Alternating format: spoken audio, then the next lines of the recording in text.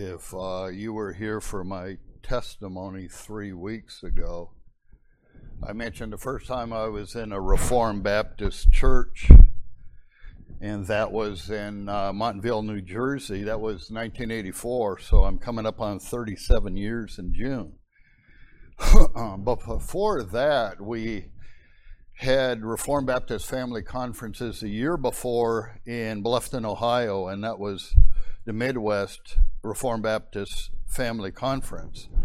But the conferences when the church in Carlisle and the church in Montville were really new were going on even in the early 70s. And in 1973, Ian Murray was invited to a conference at Harvey Cedars in New Jersey and did 5 history lessons on the history of revival. And there's a number of us that are so indebted to the light that he brought to that history and the historical resources that he used over the years I had gotten hold of and started to really drink this history in because as far as I know, relatively little is this history even taught in our churches, in the Reformed Baptist churches anymore. But I've always been interested in it. But as we move to the end of the 18th century, to the beginning of the 19th century after the Great Awakening, under the preaching of Edwards Whitfield and the 2 tenets in the Great Awakening, we inquire, why was there such a falling away during that period up until 1792? And there was an alarming dearth that had taken place during this period, and a lot of it had to do with the Revolutionary War. It just crowded everything out. There just wasn't a lot of attention to revivals and awakening in the churches, and a lot of that was because of the French infidelity that was brought in as the French helped us in that war, and pamphlets of Thomas Paine and others were being circulated even among the troops.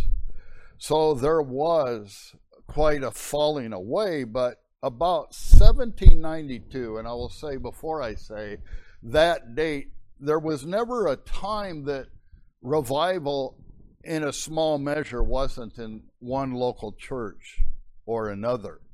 But in 1792 is when the scene began to change, and the person you see in this picture, Bennett Tyler, was a pastor and very interested in revival, and he wrote the biography of Asahel Nettleton. Well, I had hinted last time that we taught that a lot of these pastors became college president. He was the president of Dartmouth College. It was a good time. And about the year 1800, there were so many local revivals that a magazine was commenced that was called the Connecticut Evangelical Magazine. And Bennett Tyler had taken a number of the stories out of this magazine and put them into a book called Revivals at the End of the 18th and the Beginning of the 19th Century. Well, we got back from Michigan yesterday, so I was checking my mail, and I never ordered this for the class. I had it marked for some time ago because the price was so low on a number of these first edition magazines. This just came in the mail yesterday. It's the Connecticut Evangelical Magazines for the year 1804 and 1805, because this magazine was started in the year 1800 in July. That's how they date these annuals. And so I was looking at this magazine, which was well over 200 years old now, and I'm always interested in who signed it and who was the first owner of this book. And this says Solomon Warren. And I said, maybe there's a chance I could find out who Solomon Warren was. So I was doing searches on the internet and found his name at a place I've used before called Find a Grave Memorial, and realized that the owner of this book lived from 1704 and died in the year 1820. And I was holding a book from his library, and these things always have some effect upon me because it's a reminder to me, especially coming yesterday when one of the people that were on the staff of Desiring God Ministries made a public proclamation that he was leaving Christianity. And I'm trying to process that idea in light of what I'm reading here, and it really affected me. What happens is these people engaged in polemics, professing Christians, they will pile on to somebody like that he fell away. But for me, it's a warning to persevere. But for the grace of God, I would not stay in the way myself. And even last night, because I sometimes will wake up in the middle of the night, but last night it really affected me, and I was crying out to God and thinking about the book that I had just gotten, and I was having a little revival in my own heart, which I would want to have more often. Now, the Connecticut Evangelical Magazine has been interesting to me for years, and I haven't been able to get first editions like this. What I do is, this here is called a print-on-demand book. If you go to books.google.com and you find a magazine or a book or anything that you want, if you look in the left-hand column, you'll see an option for find this book. And one of them is, Amazon eBooks, but also print-on-demand. And they have one of these machines. There was one in Grand Rapids, just miles down 28th Street from us, and they can print this on what's called a espresso book machine. From the time they start printing out these pages, cut the book, and put a cover on, is 5 minutes. So their expression is, we can print out a book in the time it takes for you to percolate a cup of coffee. And that's just how our times have changed, because the type of stuff that I am interested in for a study like this often is very hard to get these books. There's no natural demand for these things. As Samuel Miller, a teacher at Princeton, said, often the supply has to create the demand. In other words, we overstock the shelves with good literature, and people see the literature and they buy it as they are looking. Very rarely would a book like this, would you have a number of people say, I would like to see that in print, and that kind of demand would create a printing. Not for a lot of these works. So here you see Heman Humphrey, and now he was the president of Amherst College, but also a congregational preacher, and also very interested in the Second Great Awakening because he was personal friends with Asahel Nettleton. Humphrey was ordained in 1807. So for about 8 years, almost anything that we knew about the revivals that were going on was because these pastors who were pastoring local congregations where God was coming in his manifest presence, they would send their reports to the editors of this magazine, and they would be published. There were so many that were going on. Now, this isn't just a magazine about the revivals going on.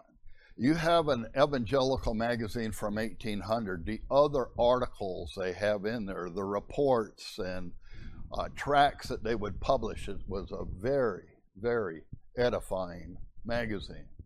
I remember sitting in Calvin Seminary when I first got to Grand Rapids in 1988. It probably was 1989. I'm sitting in one of the finest Reformed libraries in this country, and I came across the very first Banner of Truth magazine from 1955, and it was the editors were Sidney Norton and Ian Murray, and I read that beginning editorial, and Ian Murray in the day was only 24. And I said, this is really, really edifying. They were trying to make an impression on a decaying church. But then I read the very first editorial from this magazine, and I thought to myself, this was a different day. So Eben Humphrey wrote a book that has really helped me for this period, but some of it he did see firsthand in the year 1807 and onwards as he was a pastor, when a lot of the beginnings of the Great Awakening had begun. The next person, now this is so interesting to me, because Edward Dorr Griffin at the end of the 18th and the beginning of the 19th century was really being used of God as a preacher. And the first pastorate he had, a revival came and 50 people were converted at one time, and a little later 100 people at one time. And when Ian Murray, and this is why I brought up the conference at Harvey Cedars, 1973, at the time, they were just starting to get the Banner of Truth books out. There was now beginning to be a demand for them. In 1973, these books published by the Banner of Truth were not in print. And Ian Murray is referring to the sermons of Edward Dorr Griffin and saying these are very rare, and he was able to get hold of them. But to make a proper impression on you how there is not the demand that you would like to see for these revivals, Banner of Truth did publish these 2 volumes. And I was talking to a good friend of mine yesterday who knows his history very well. These books are out of print, and he would say you can't almost give them away. In fact, he sold me 2 volumes brand new for $16. But this was one of the great preachers at the end of the 18th century and was held in very high esteem. This last week while we were in Michigan, I read a 70-page biography of him, and he was held in such high esteem, and in today's church, he's almost totally forgotten. When many of you have heard the name Adoniram Judson, became a Baptist and then went to Burma, but had so much potential as a young man. And Edward Dorr Griffin was a Presbyterian. He had switched from Congregationalism to Presbyterianism. And they were starting a new seminary, the first seminary in this country. And these seminaries were started because pastoral training used to be done in colleges in this country. Yale and Harvard and even Brown University originally was a Baptist college, started in 1764. By the end of the 18th century, these colleges started to become so liberal, and a number of people showed up at Adoniram Judson's house, 3 men, and Adoniram Judson's father was a well-known congregational pastor, so he was going to be in the ground work of this new seminary called Andover Theological Seminary. And Edward Dorr Griffin was so impressed with Adoniram Judson, he tried to press him to become a fellow pastor with him in the largest church in Boston in the day. And his parents really wanted that to happen. And Adoniram Judson, for the second time, really broke his parents' heart. The first time is when he had become a deist as he was in Brown University, then the College of Rhode Island. And he broke his parents' heart and said, no, I'm not going to pastor in Boston. God is calling me overseas. God really impressed upon him to go to Burma. So there was a revival under Griffin's ministry, and I want to keep these quotes short, but give you enough information to know what this was like. And it is said in the Connecticut Evangelical Magazine, it is hoped that about 50 heads of families have been the subjects of this work, a considerable part of whom rank among the respectable and influential characters in the town. The power of the Almighty Spirit has prostrated the stoutness of a considerable number. who were the last that the human expectation would have fixed on to be the subjects of a change. That gives you hope. Revival coming on a local assembly, and the people that you least expect to be converted, the ones that you've prayed for, and there's no sign that it's making its impression on them. He's saying during this revival, these are the ones that God visited with his effectual power. One old man who had not been in our house of worship, and probably not in any other for more than 20 years, has been arrested in his retirement by the divine Spirit and still remains like the troubled sea when it cannot rest. So that was just one revival under Edward Dorr Griffin's ministry. Edward Dorr Griffin actually studied under the tutelage of Jonathan Edwards' son, Jonathan Edwards Jr. The reason I put that sermon up there is because it's a very new thing for people. When they hear Jonathan Edwards, they will object that he had slaves. I realize that, and I've studied that, and I'm not trained enough to make any kind of defense for that, but it was interesting to me, at least, that the people that Edwards affected were really the forerunners of the abolition movement. And that was a sermon that he had preached called The Injustice and Impolicy of the Slave Trade. But it wasn't just him, it was the people who were most immediately trained by Edwards, who became the leaders of the abolitionist movement. For example, Samuel Hopkins, who actually lived with the Edwards for a time. Now, Timothy Dwight, and I'm bringing up these names because these were presidents of colleges that by 1800 had become so liberal. And when Timothy Dwight got to Yale College as its president, of 110 students, maybe 9 were converted. And Asa Hell Nettleton, who was a great preacher during the Second Great Awakening, was a student at that time. As a freshman, he said he didn't know any of his fellow students that were even converted. And it just shows how much it had changed. But Dwight is the grandson of Jonathan Edwards. His mother was a daughter of Jonathan and Sarah Edwards, and Sarah made such an impression on him and his education. I was having a conversation with a dear friend of mine in Grand Rapids Wednesday at a prayer meeting, before the prayer meeting, about how education has been dumbed down, and believe me, he can furnish a history of it.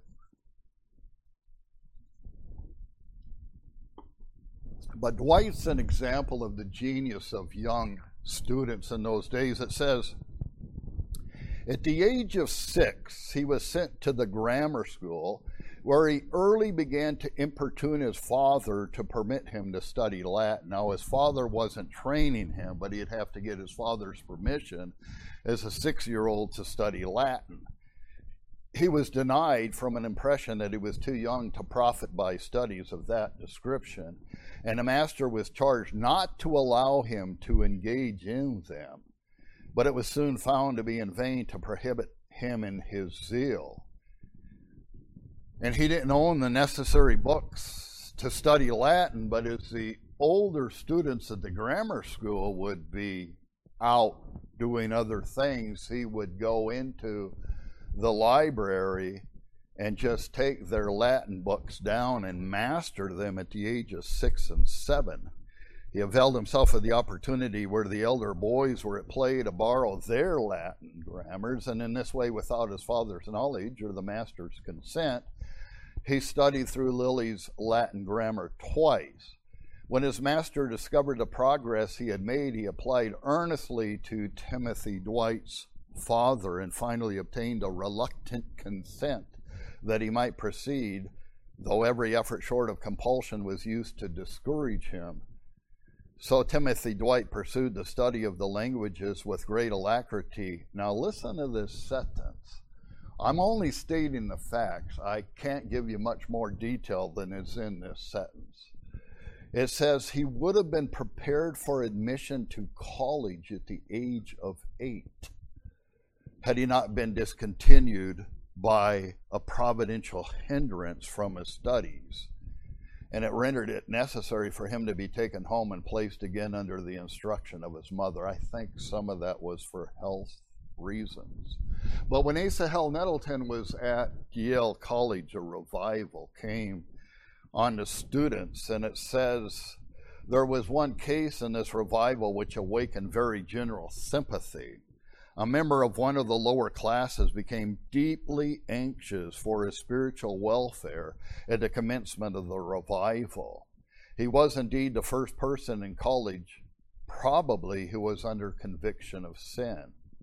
As the revival, as the work went on, others who were awakened at a much later period were apparently brought into the kingdom and were rejoicing in hope, while this young student was left in the bitterness of despair with the arrows of the Almighty drinking up his spirit. His health rapidly declined under his sufferings. He was confined in a great measure to his bed, and it was feared that, with a feeble constitution, he must soon sink under the weight of his distress unless relief should be obtained. So in an adjoining room to this student, because of the infidelity that was going on, which, by the way, Timothy Dwight addressed, these people threw the gauntlet down to their professor and said, we want to challenge you.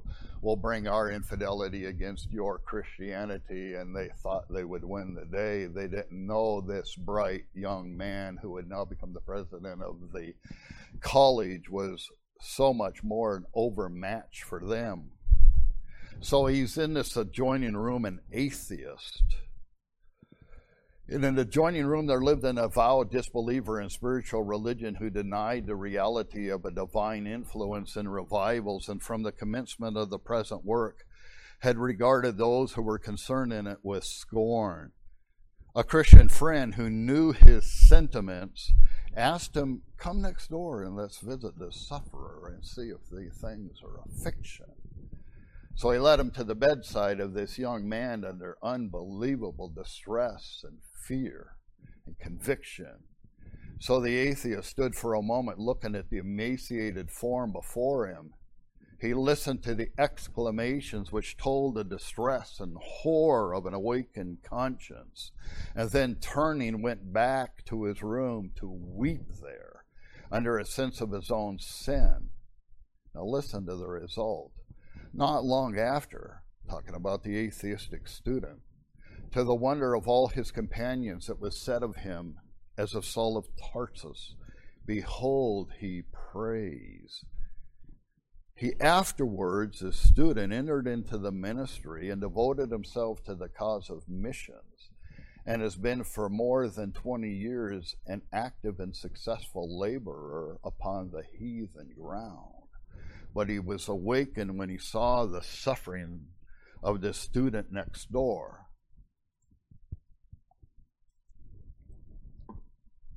But what happened to the student? It's late at night. There are some people around him praying for him, and providentially one of them was the young Asahel Nettleton, this student who was going to be greatly used in the Second Great Awakening. And this is later on, and that's why I didn't try to cover all that here. It would have been too much, but he was the one that really took issue to the measures of Charles Finney when Finney came on the stage. I've taught on his life a couple of times, and those are available on sermon audio at the Narrated Puritan. But it says a few Christian friends lingered about the bed of the agonized and despairing sinner, and many were the prayers offered that the balm of Gilead might be applied to his wounded spirit. At length a messenger was dispatched to summon the president. So they went to get Timothy Dwight. They asked the president, please come. This is beyond what we're able to do. We can't help him. And Dwight, of course, very moved at what he was hearing. It seemed to those in attendance that unless relief was found for this student, he was going to die. The hour was late. Dwight promptly attended the call and came quickly as one sent of God, as a bearer of good tidings of great joy. For a short time he seemed overwhelmed, Timothy Dwight. So deeply did he share in the agony of the awakened student. The student is suffering, and the college president is greatly affected with it. At length, however, taking a seat by the bedside, he gradually directed the anxious inquirer to the divine sufficiency, the infinite fullness of the Lord Jesus. He recited the invitations of the gospel to him, and then followed his paternal counsel by prayer to God. That prayer, it is believed, was heard, and the words which he spoke were a healing balm from on high. A sweet serenity seemed to steal over the agitated sinner's mind. In a letter from the individual whose case is described in the foregoing statement, he says, the Christian friend, that's how he refers to him, that was praying at his side was Asahel Nettleton, and the infidel, they don't give his name, but he is now a missionary of the American Board. The messenger who was sent for President Dwight was Asahel Nettleton. He remained with me all night. He was besieging the throne of grace. His whole soul seemed bent on my deliverance. So the sinner under distress is now converted, and he's recounting this, and he's telling the hearers or readers that Asahel Nettleton's prayers were so effectual. He said, man never pleaded with more fervency, and I cannot doubt that I was more indebted to him, Asahel Nettleton, for my relief than to any other person. He took such an interest in my salvation as evinced the deepest love for my soul. I think he was a professor of religion before he entered college. What was the character of his piety up to the spring of 1808? Of course, I don't know, but I well recollect that soon after I was brought under conviction, and he found me out and became one of my spiritual guides. So I'll just move to the end of this because I just don't have the time to go into detail about Asahel Nettleton. There's just so much there, as Dallimore wrote this great biography of Whitefield. So Tyler wrote the biography of Asahel Nettleton, and there's one that's been written in the year 2012 that's far more in detail, but that's Asahel Nettleton on the right. And the reason I put Samuel Lovett Waldo's picture there, I've always been intrigued by, they didn't have cameras in those days. The camera was the artist, and he painted his portrait, and he painted the picture of himself there. Go ahead, brother. Yeah, go ahead.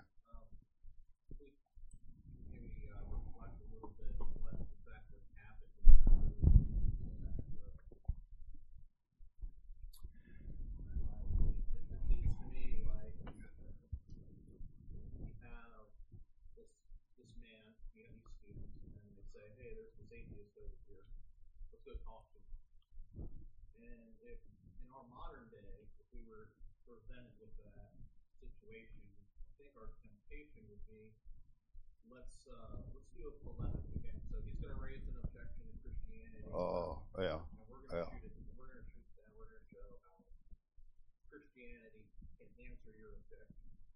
It seems to me that he did something very different. Well, and he had this advantage, and that is when the Holy Spirit comes in his manifest presence on a person or a community or an area during a revival, all objections that an atheist would typically raise, he's under so much conviction now, because when the Holy Spirit comes, all of your excuses and so on vanish, because you cannot deny that something is going on here. And they're like this awakened sinner. They see that there is such a presence of God and such a foretaste of what it is going to be like to stand before him unreconciled, that the typical apologetic that the atheist would return is hushed almost immediately.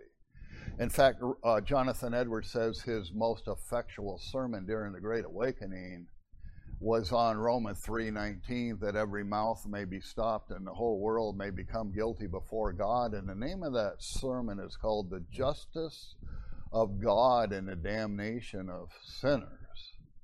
And so the Holy Spirit is bringing these things with such power that the usual cavilling and resisting at once is just dropped, because they feel something that they know is not nature, and they're afraid. I'm not saying they have godly sorrow. They are deeply afraid. Anyway, I got to move on to Ashbel Green, because Archibald Alexander's picture is up here, because this is the man that I told you who is so influential to me as a young Christian in his book Thoughts on Religious Experience. But what's interesting about the first generation of Princeton Theological Seminary that I think started to be missing in the later generations, the first three men that were really involved, Alexander, Samuel Miller, and Ashbel Green, were pastors for years before they became professors. And so you really had more of a affection to what was going on in revival, and the things started to change from Charles Hodge onward, but that'd be a whole different discussion. So Ashbel Green was a valedictorian of the class of 1783 at the College of New Jersey, and when he was given his valedictorial address, George Washington and the members of the Continental Congress were all in attendance at the commencement ceremony, which had never happened before. He was the second alumnus to serve as president of Princeton. So Ashbel Green was a prominent clergyman serving as minister of the Presbyterian Church in Philadelphia and a chaplain to the United States Congress. And as a result, became a good friend of George Washington. He represented the old side. Well, Princeton had also drifted theologically about the time of Yale, and so Ashbel Green was really concerned about it, and he was one of the people who sought to bring revival, and by revival I'm not talking about the real spiritual revival, but really press upon these students the seriousness of their departing from the faith.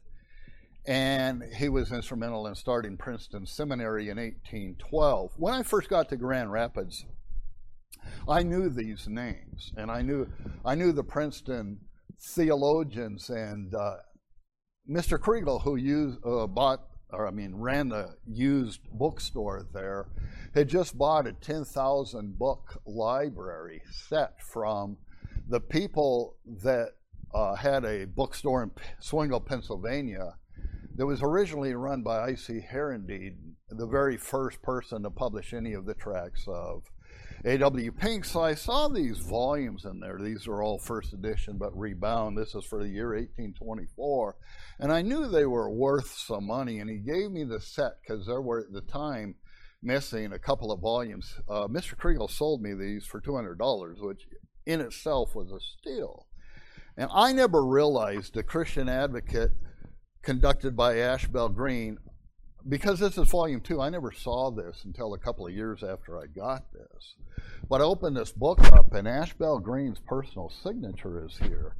It says, dedicated to Cumberland College by the editor, and it says A. Green. So I didn't even realize I had Ashbel Green's signature for some time after I got that. But I want to tell you a story I enjoy telling this story. In our day, it's almost completely unknown. Ashbel Green had married the daughter of John Stockton, who was a plantation owner. John Stockton was very well-to-do, and he had a number of slaves that he owned. And as a gift to his daughter Elizabeth on her marrying of Ashbel Green, gave her a slave, and they named her Betsy after Elizabeth, but she kept her name Stockton. So Ashbel Green, Elizabeth get married. This is a wedding present, and I don't think Ashbel Green would have anything to do with slavery. It just wasn't acceptable to a godly Christian man like that. So what he did was, you had to go by the rules that were on the books in those days, and he manumitted her. He gave her her freedom.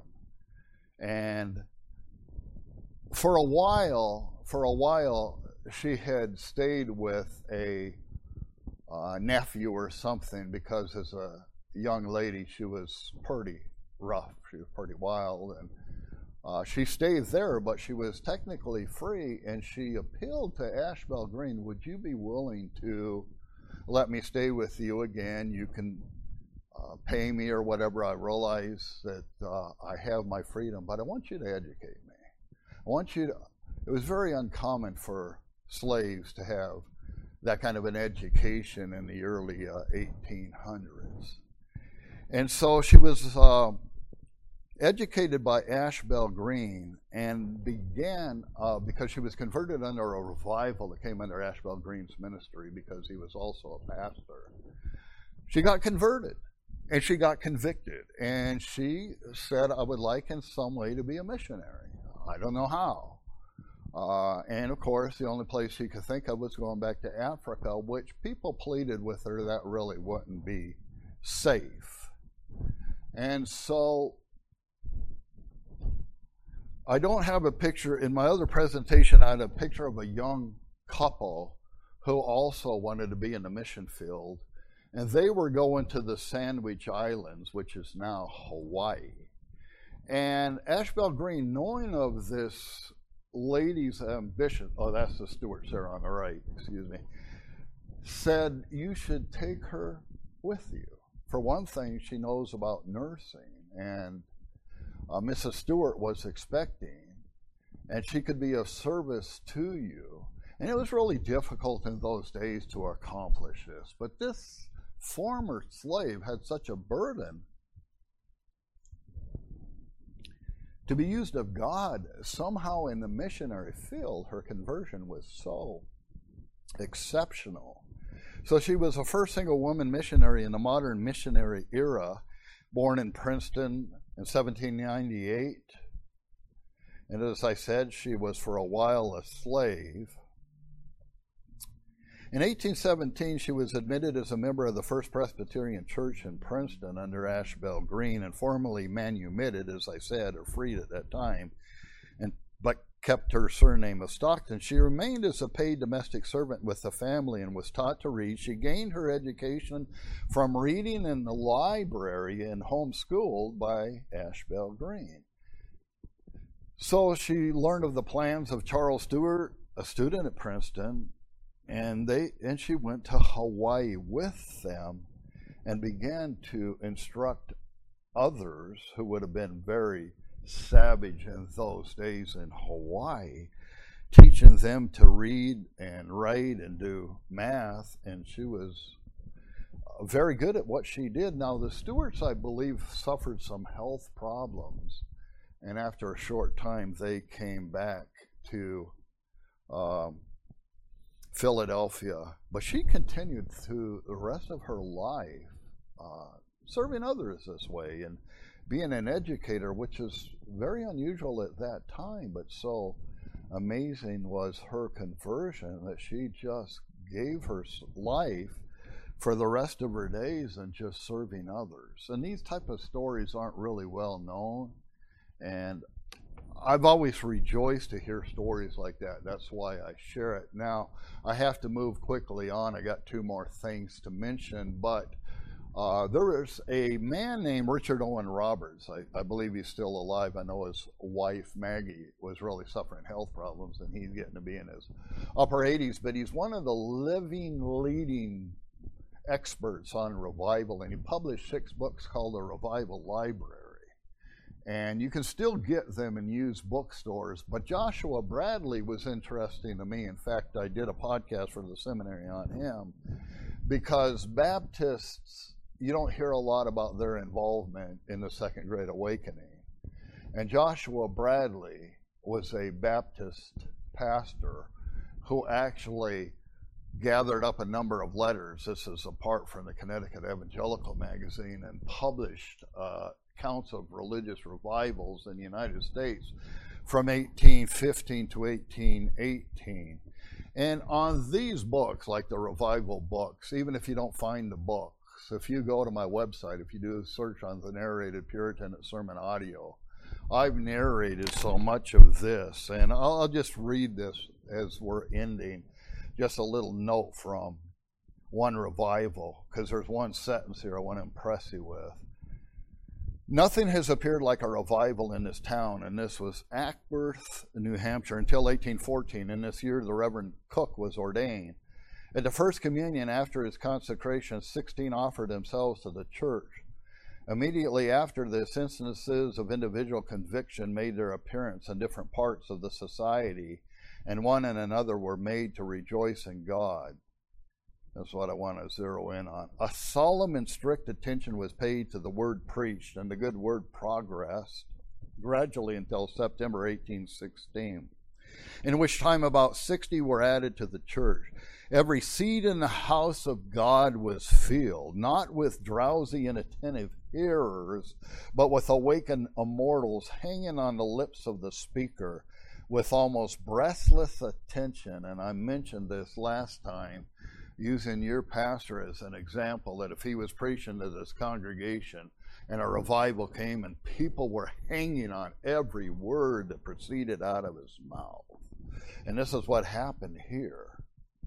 Hanging on the lips of the speaker with almost breathless attention, looking as if their everlasting all depended on the proper improvement of a single sermon.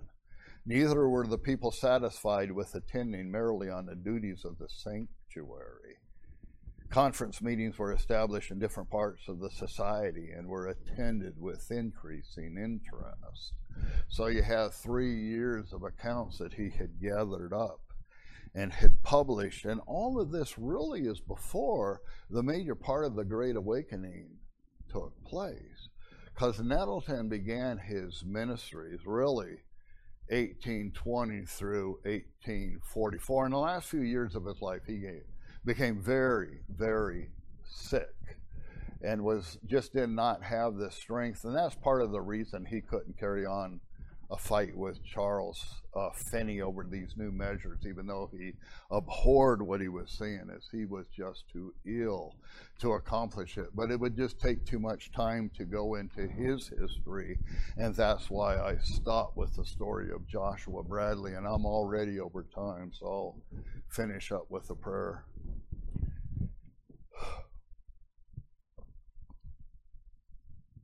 Holy Father, how could we not want to see this repeated? For 50 years, revival after revival hit these local congregations and swept America as it was going forth in its building of a nation. We want your Spirit to return upon us. We cry out to you for that. We commit this to you in Jesus' name, amen.